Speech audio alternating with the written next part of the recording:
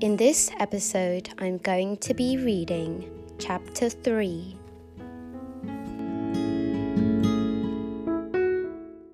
It is a dark night. The stars are gleaming in the sky. As you lie under the stars, you can't keep thinking about how wonderful this world has been made. All the plants, all the small details, everything was made by one God who loved his children so much. And so, I want to leave you with this thought. Sink into the night. Become one with your surroundings. Close your eyes. Take a deep breath in. Release. In. Release. And let's count from 3 to 1. 3, 2, 1. Good night, sleep tight, and don't let the bedbugs bite.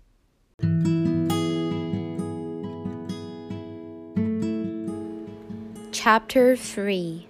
May 5, 1861, Flint, Michigan. Sarah stood to the side of the rowdy crowd assembled outside the recruiting office on the corner of Saginaw and Kearsley Streets. It was Tuesday afternoon.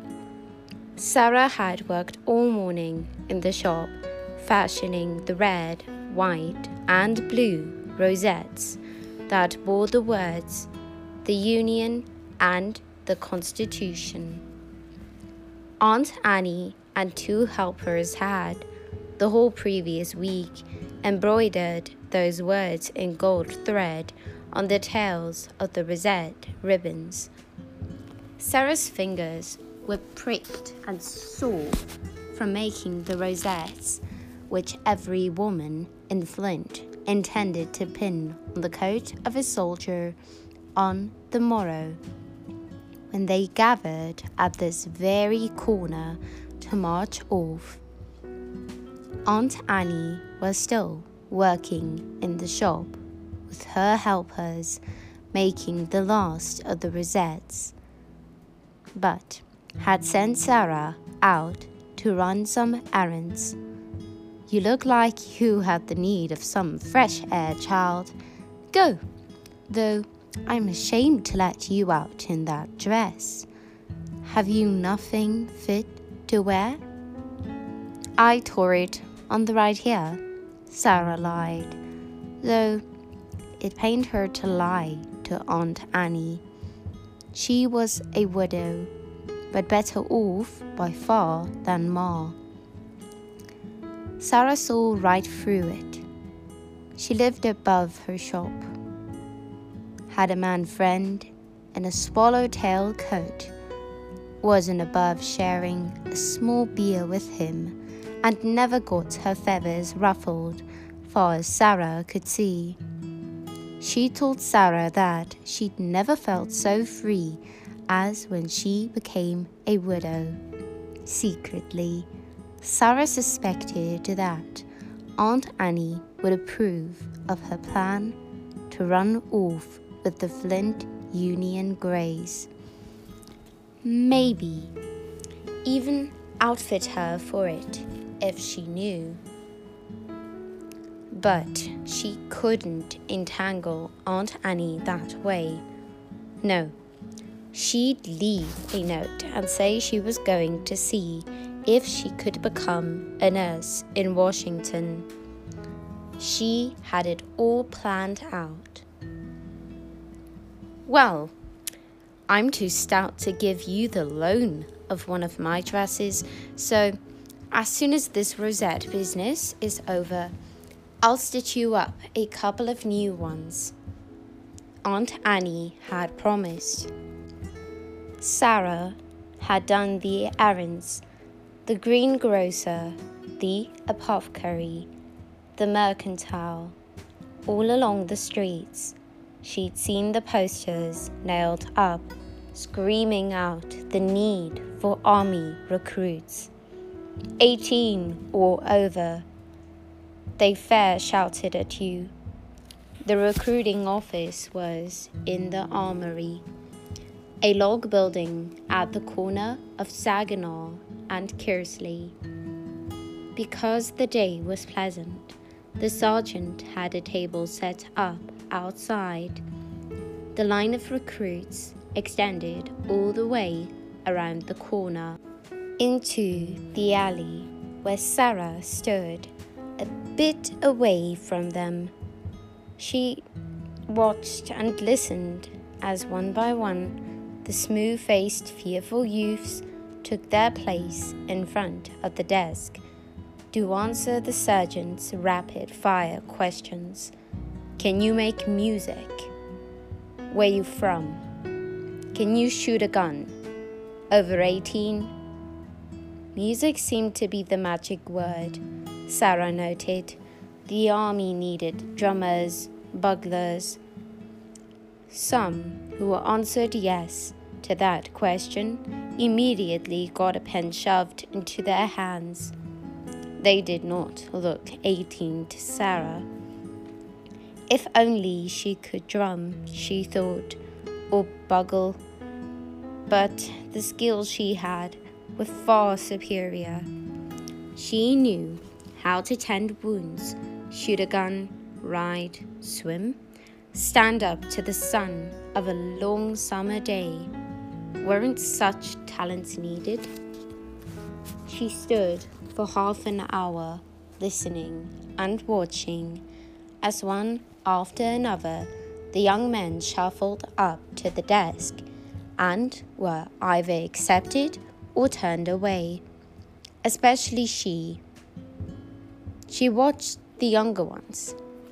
Those turned away, she decided, did not look the recruiter square in the eye, did not stand tall and confident, or shuffle their feet, or looked abashed or ashamed, or could scarce speak plain, just couldn't stand up to that bearded, rough-voiced recruiting sergeant when he asked. Over 18. Others did, and some of them didn't look 18 to Sarah. What made the difference? Why did some hold up in front of that bear of a man and others crumble? It was the lie some could not tell, she decided. They worried it like a bone, like Sarah did. They wanted to join. Maybe, like her, they even joined for a need. Like Sarah, they had been brought up church-going. To lie was wrong. Of course, she had learned to lie to protect herself at home. There were times you either lied to Pa or you would be picking yourself up off the floor. Sarah didn't know much about God from her regular church-going, but she was fairly sure God didn't approve of Pa to begin with. But how did you lie to the U.S. government? For sure, this bear of a man represented the government, didn't he? She didn't concern herself as much with the larger lie, passing as a man. She knew she could do that. Hadn't she spent years now doing a man's work, dressing in a man's clothing? Likely she could shoot and ride better than any of these recruits. Anyway, there were no laws yet about parrying as a man. But there were laws about lying about your age to an army recruiter. So she calculated, standing there, if I can get past the age business, I will be all right. Then A voice behind her said softly, "Miss?" She turned. He was young, his face smooth. He looked younger than Ben, even. "Yes?" "Excuse me, miss, but I was wondering, could you hold my haversack for a minute? The street is kind of muddy." Where they stood was more in an alley beside the armory, but she didn't mark the distinction. She took the haversack, then watched in fascination as he unlaced his boots, slipped a piece of paper inside. Before he put his stockinged foot back in, she saw that there was a number on the paper. 18. The foot went in. The boot was laced. He stood and grinned at her. "Thank you, miss. I'm beholden." "Beg pardon?" "The number in your shoe. What does it mean?" "Why, miss, it's a trick that works. I want to enlist, you see, but I'm just 16. It's wrong to lie, so I've been taught. I just couldn't wash away the guilt if I did. So I put that paper in my boot. Then, when the sergeant there asks me if I'm over 18, the way he does, why, I say yes, and I'm not lying." "You're not?" "Course not, miss. I'm over 18. Don't you see?" The grin widened, showing perfect white teeth. "Yes," Sarah Loisa breathed softly. "Yes, I see. Good luck to you." "Thank you, miss. I've got to run. The Flint Union Greys are attached to the 2nd Michigan, and they leave for Detroit day after tomorrow." He bowed and ran to take his place in line. Sarah stood, waiting, though it was growing late and she was long since expected back at Aunt Annie's. When the young man's turn came to stand before the desk, she held her breath, but she needn't have worried. The sergeant fired the questions at him. He stood tall and straight and answered. "Over 18?" the sergeant barked. "Yes, sir." The sergeant shoved a pen at him. "Sign here. 2-year enlistment." Sarah Loisa turned and started for Aunt Annie's house. She knew she'd have to do it soon. She and Ma had agreed that Ma would tell Pa she was staying at Aunt Annie's for a few days because Aunt Annie was feeling poorly. Then Aunt Annie would write Pa saying she couldn't do without the services of her niece, and she'd pay her well and send the money to him. That part rankled Sarah, that her Pa would get money she worked for so hard. But it was necessary to keep him at bay until she learned the trade. Then Aunt Annie and Ma had agreed that Aunt Annie would send her on down to Washington City, where she could work for a friend of Aunt Annie's in another millinery shop. Sarah was afraid that as God made the corn nibbling grow, Pa would be after her if she didn't return in 2 or 3 days. Let him try, Aunt Annie had said. Sarah trusted her, but she knew she'd have to do it soon because the 2nd Michigan was leaving tomorrow. May 5, the evening, Aunt Annie's shop, Flint, Michigan. Sarah had learned some matters of value In the afternoon she spent watching the men signing on. She had searched for her brother-in-law, Clarice's husband, Tobias, Monday, but he was nowhere to be seen. Of course, she realized, he could have already signed on and now be with the numbers of men either in the armory or camping in the field. She knew her chances of becoming discovered were twofold if Tobias was in the Flint Union Greys. But then, the regiment was so big, and Tobias stood out so, with broad shoulders, great height, and red hair. She would be able to spot him if he came near. Clarice had not wanted Tobias to volunteer, and he would do anything for Clarice. Sarah knew that. It was one of the reasons why Clarice so long ordered about her. But her father had married him. Tobias had rescued her, nothing less.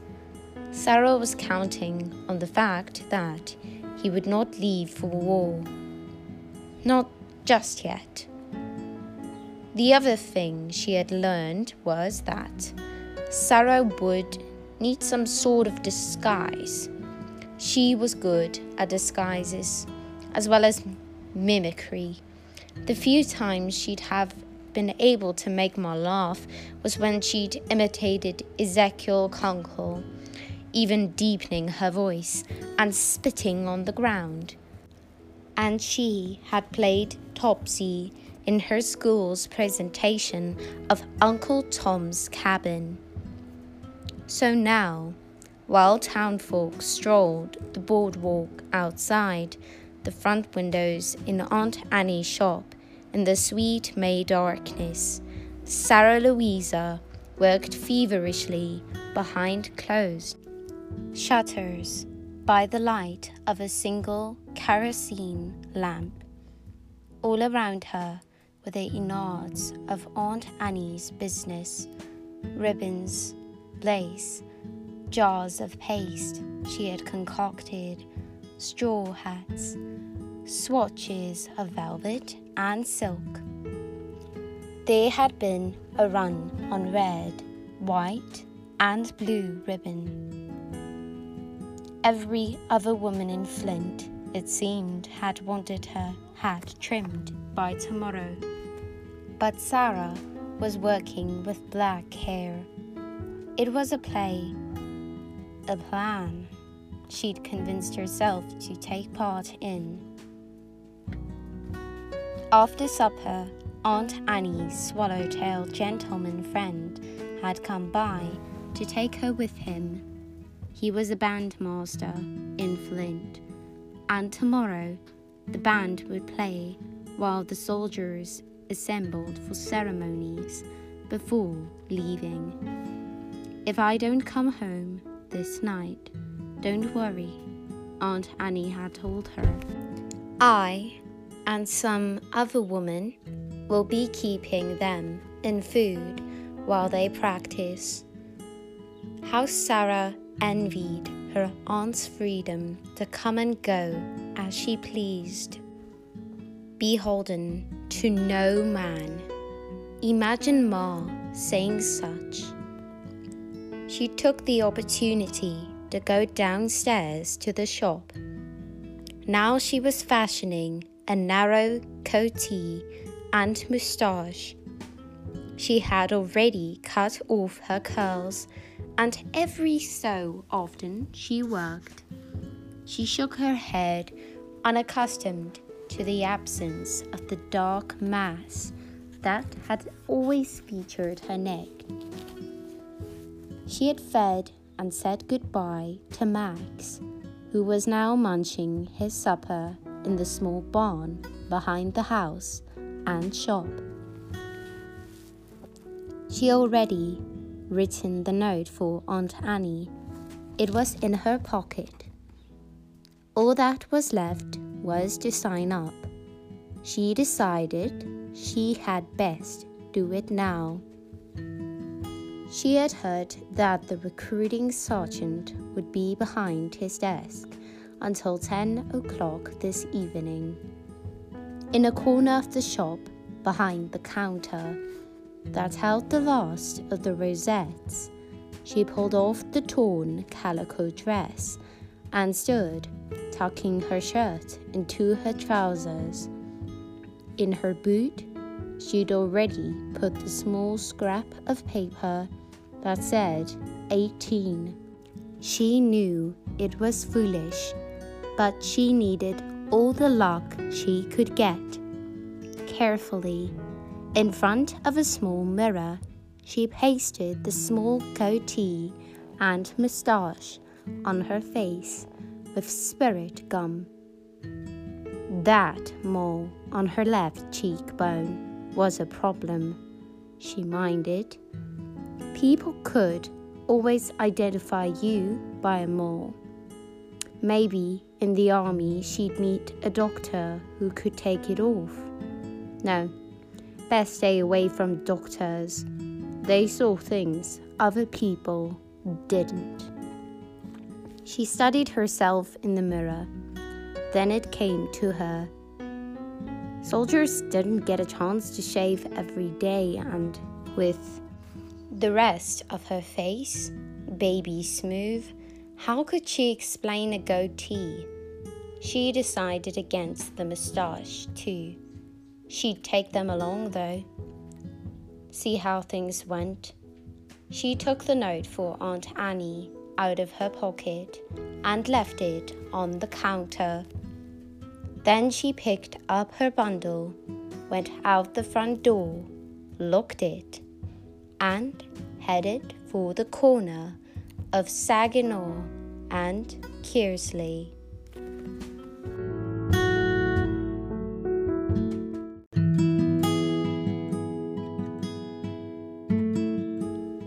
Sadly, all good things must come to an end, so I bid you good night, sleep tight, and don't let the bedbugs bite.